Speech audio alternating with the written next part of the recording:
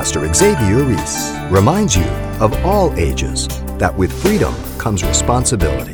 The caution given is that young people must give an account to God for the choices and decisions that they make in life. Remember, choices bring accountability and responsibility and consequences. Very important. The choice is ours. Evil if we yield to our sin nature. Good if we yield to the Spirit of God.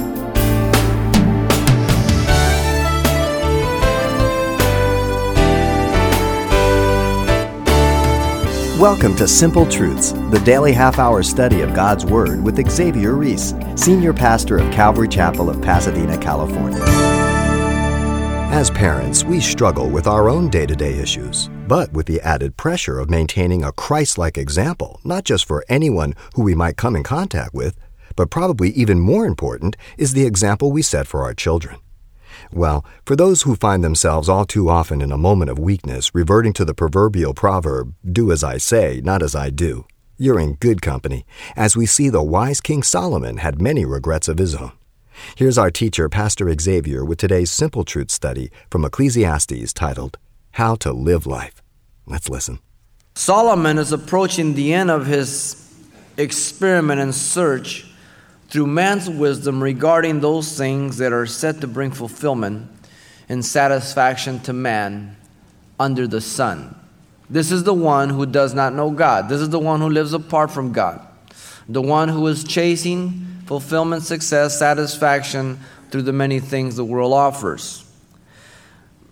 So far, the evidence that Solomon has given regarding the vanities of life that are supposed to promise so much but fall so short, and in fact, they often bring much hurt and destruction, is quite disappointing as to their claims. He's gone right down the line one after another, and he says, emptiness, no good. This isn't it. Therefore, Solomon turns to direct himself to young people who are the ones who are most taken in by the claims of the world and often spend an entire life investing in wrong things. It is amazing how Jesus did not pick a bunch of old Pharisees to be his 12 disciples. He chose young men. Every movement in the church that has had any real impact has always been through young people. God gets a hold of young people and turns their life around. That turns society around. That affects lives for a whole generation. That does not mean that God gives up on old people. It doesn't mean that God doesn't care about old people. It means that God is looking and He's hoping to reach the youth. Even Hitler knew that if you can grab a hold of the youth, you can control the nation, even the world, he said. And he's right. Well, God declares the same thing. Because He wants you as a young person to enjoy life to the fullest instead of adding to your hurt and bringing severe consequences.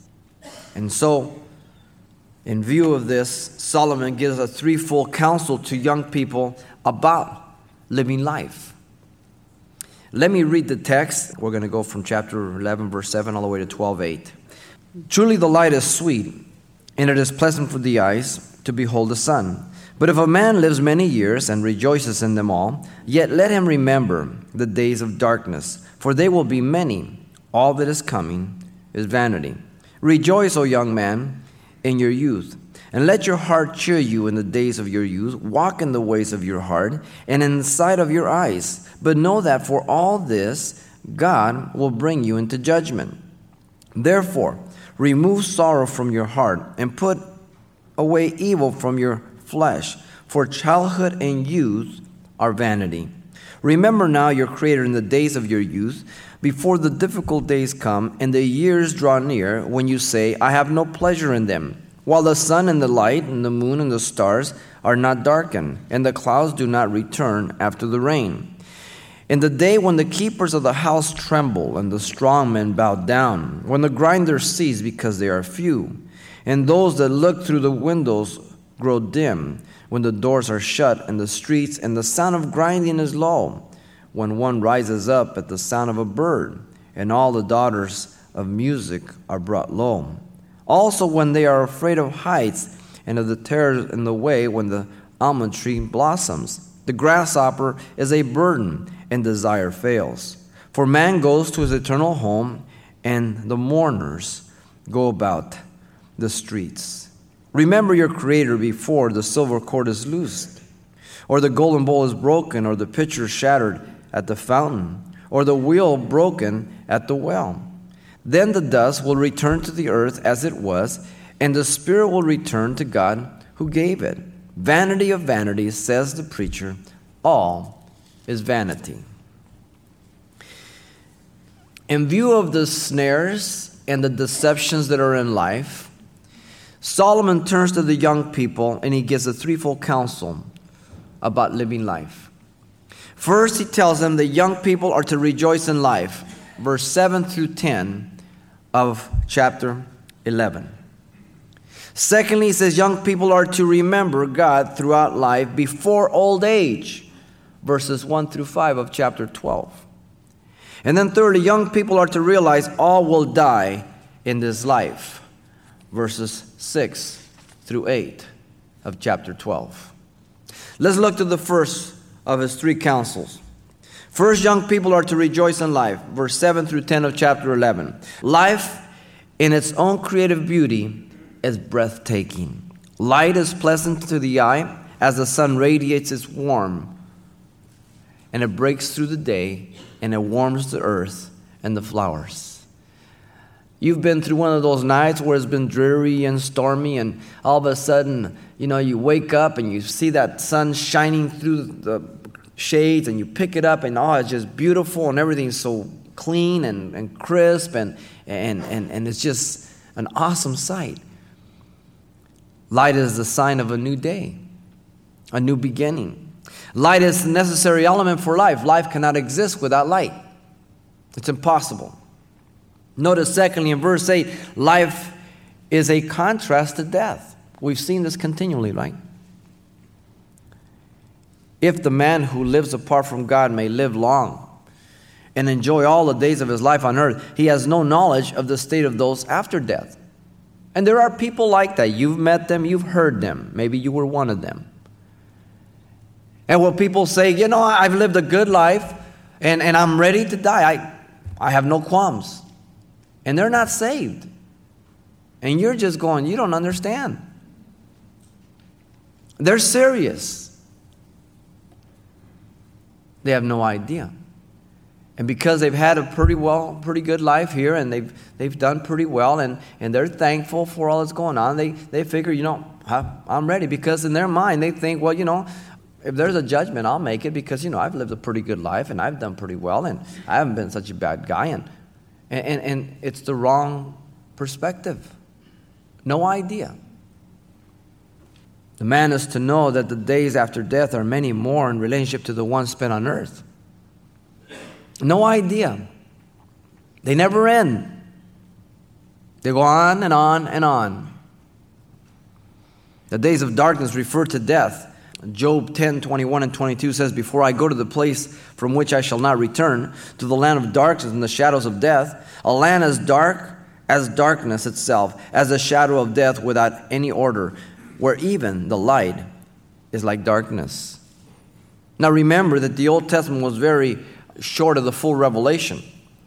It was limited in its information about life after death. It just tells us that people went to Sheol or the grave, which meant the place of departed spirits, and that's it. There's not much detail given, not till we get to the New Testament. So when Job is speaking, when Solomon is speaking, they're giving the full revelation of what they knew, and the only thing they knew. That's all God had revealed. Notice secondly in verse 9, the exhortation to enjoy life. He says the command is to enjoy life in one's youth. Youth is a time of innocence, being ignorant of so many of the evils in the world, but certainly not the absence of sin nature or without the potential for evil. Because we have a potential for good, but we have a bent towards evil. Even the little child that you bring home from the hospital, just hours, it shows you its sin nature. When that baby wants food at 3 a.m, that baby don't care you just got 5 minutes sleep. Youth is a time when one is looking to models for life. You're trying to figure out which way, who is really the right one, and you're looking around and you're trying to walk and talk and think and live after the same of those who you feel are right. Now today, youth have no heroes. All their heroes are perverts and degenerates. Where are the Lone Rangers? The Supermans? Even Disney's gone wacko now, right? You say evil's good and good is evil today. Youth is a time of living carefree from the adult responsibilities and pressures and stresses of life, and rightly so. Too many children are placed under great pressures and stresses that are the responsibility of adults, and adults lay it on them. And because of the makeup of our society, some of these things are inevitable because of irresponsible adults through the decisions and the conditions they've put themselves under. And therefore the children are the one who pay the price. Youth is a time of discovery, learning, growth, and development. It's exciting. Too many children and young people are robbed of all of that today. Youth will in many ways model and shape each of us in character. And unless God transforms us, woe to us, our families, and the world. Notice the counsel is to enjoy life with all our senses, still in verse 9. Let your hearts cheer you in the days of your youth refers to the emotions. The word cheer means to be glad or pleasant. God desires for a person to experience life on the emotional level. As he or she laughs, you get excited about some anticipating trip or some date or something. Nothing wrong with that. You have a good time with some friends. God wants us to enjoy life. Nothing wrong with it. Some Christians think that if you laugh or you have some fun, you're kind of carnal. Well, that's not the case. It's what are you doing that you're having fun? Then I'll tell you if you're carnal or not. He says, secondly, walk in the ways of your heart. This speaks of the lust of the flesh, our desires. The word walk means to traverse, to go about. It speaks of progress. The word ways means impulses, habits, the course of life. God has created man with some basic drives and desires that are not evil or wrong in and of themselves. Some of these are needful to sustain life as well as to continue the human race, such as hunger, the hunger drive, you need to eat. The thirst drive, the drive to sleep, the sex drive. But you take them out of their context, you abuse them, then they become perverted. They become wrong, being taken to be used outside of the design of God. Certainly all of these can and are abused and perverted in our world because, as I said, they're used apart from the design and purpose of God. But if you will take these things and use them for God's glory and use them as they have been designed and purposed, you will be the recipient of the best fruit of your life. You will be the first to partake of the benefit, and then those around you. That's important. Notice thirdly, he says, walk in the sight of your eyes. Refers to the lust of the eyes. The eyes are the windows of the soul. I hope you realize that. The eyes cause the mind and heart to be stirred up after what is good or what is evil. And then a longing takes place with the goal to obtain. Jesus says, if your eye be single, your heart and your body is full of light. But if it's dark, great is that darkness.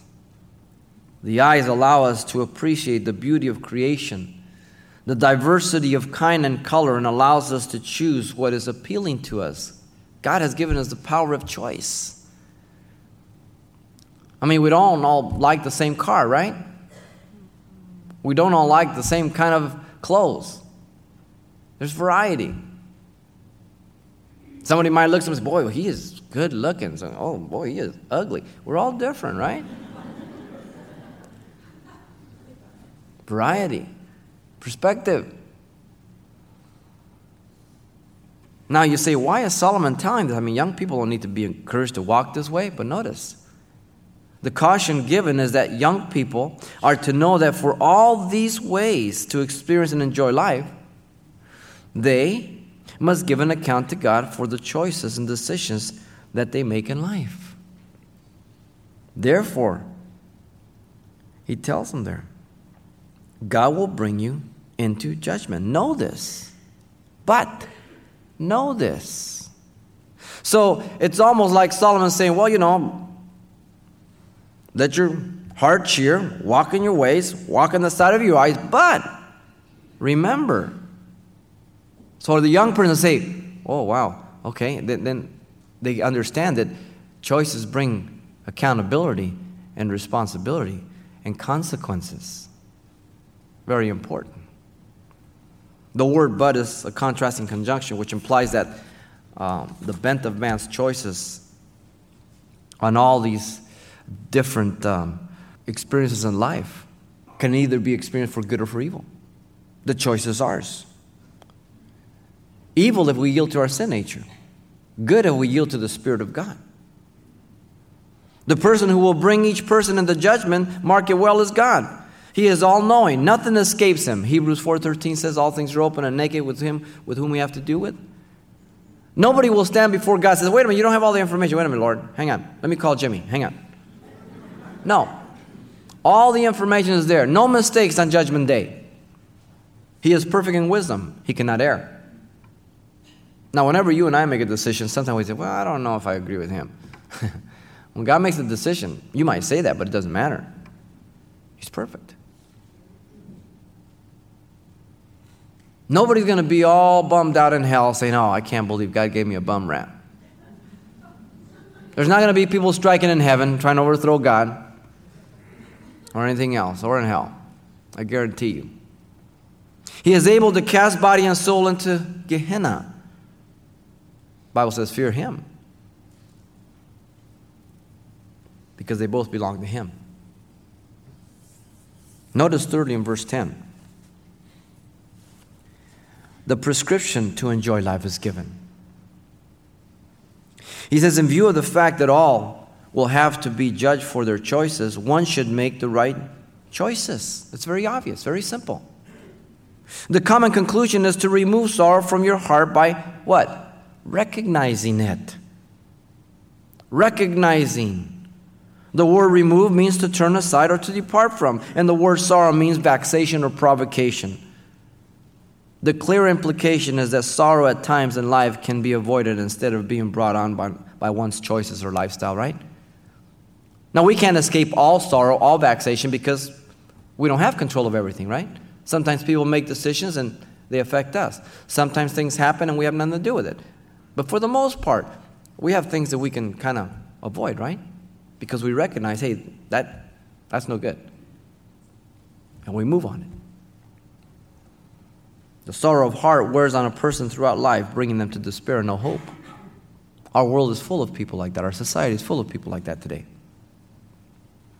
The person is to use the opportunities of life and make choices in view of how these choices will affect their lives in the future, their husbands, their wives, their children, their families. How many of individuals have regretted their lives? And though God's grace is sufficient, and surely it will be sufficient, the enemy is there to condemn us, right? So we need to walk. It just makes it a little harder, doesn't it? But again, God's grace is sufficient. Are the present choices that promise so much now to you, are they as attractive, you think, down the road as time passes? Will they become a blessing or will they become a heavy weight to your life? You have to recognize the danger. What will it bring? Travel down that road long enough and look at it far enough to see what will come of your choices, young people. Who are you giving yourself over to? Mentally, physically. It will affect your mate in the future, yourself, your children. You need to think about it. Notice also that in view of the fact that all will have to be judged for the evil deeds of the flesh, one should put away evil. You see, these instruments, these hands, this body, they can become instruments or weapons for edification, to save people, or they can become weapons of destruction to myself and to others. These hands can serve God and help man, or these hands can beat people. This mouth can either edify people and help them and pray for them, or it can curse them, gossip, and blaspheme. It's a matter of choice. But see, we live in a society where no one's responsible, right? We had no-fault divorce, now we have no-fault life. Not so. For the most part, every one of us is responsible for the choices we make in life. We try to blame people, so now our parents are the ones that get bashed. They're the ones that get all the junk, right? And so this whole movement of having to go back through your past and then it's not your fault because you're a victim. Now we understand there are some things that happen to people, that's the exception, that they are victims. But for the most part, I would say 99.9 of the decisions that you and I make and are affected, we were co-participants, if not initiators, of what would happen. We are responsible. We cannot escape it. The physical body is not sinful in and of itself, but it is the sin nature of man that uses the body as a vehicle to accomplish the desires, the passions, and the impulses, be they good or evil. You know, if you pick up a pen and you write some dirty words, don't blame the pen. You throw it down, dirty pen, I can't believe I grabbed it and started doing it. No. Who would believe you? That goes to show you the hole in the philosophy of you're not at fault for what's happened to you or what you've done. How many parents have been destroyed today in this generation because of their children? Because of this whole philosophy. It's nothing new. In Jeremiah's time, they said, our parents ate sour grapes and our teeth are on edge.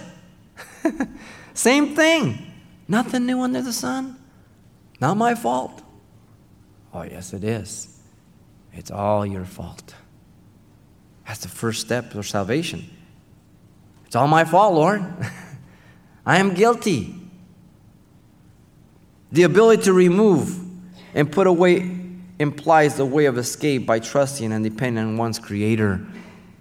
So he calls the youth, listen, turn to me, depend upon me. That's your only hope. Without God, you will never make it as a young person. The world is too attractive. The world is too powerful. The world is too deceiving. The world is too alluring. And its philosophies seem to pat us on the back and to exalt us and to focus the attention on us and not God. Someone put it this way. From age 1 to 21, a person's doing what someone tells them to do. From ages 21 to 65, a person is doing what they have to do. And from 65 on, they're doing what they want to do. That's the perspective of the world. As Christians, we are doing what someone is telling us to do all of our life, the Lord Jesus Christ. And we do it out of love because we have to and we need to and we want to. And we do it because we want to fulfill His will. It's a whole different perspective. Young people are to rejoice in life in view of future judgment. Good advice. Pastor Xavier Reese, drawing some important simple truths and life lessons from the wise King Solomon from our series of studies in the book of Ecclesiastes. And we've left just enough time to let you know how you can obtain your own copy of this message titled, How to Live Life.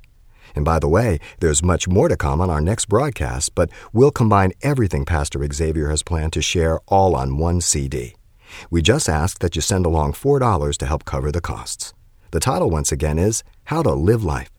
You can request yours by writing Simple Truths, 2200 East Colorado Boulevard, Pasadena, California, 91107. Or to make your request by phone, call 800-926-1485. Again, that's 800-926-1485.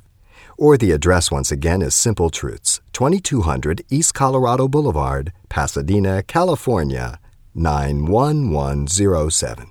And thanks for mentioning the call letters of this station however you get in touch. This is helpful information as we monitor the impact of our radio ministry. Solomon says life without God is vanity, and life with God? Well, more on living a life with meaning and purpose on the next Simple Truths with Pastor Xavier Reese. Hope you plan to be back.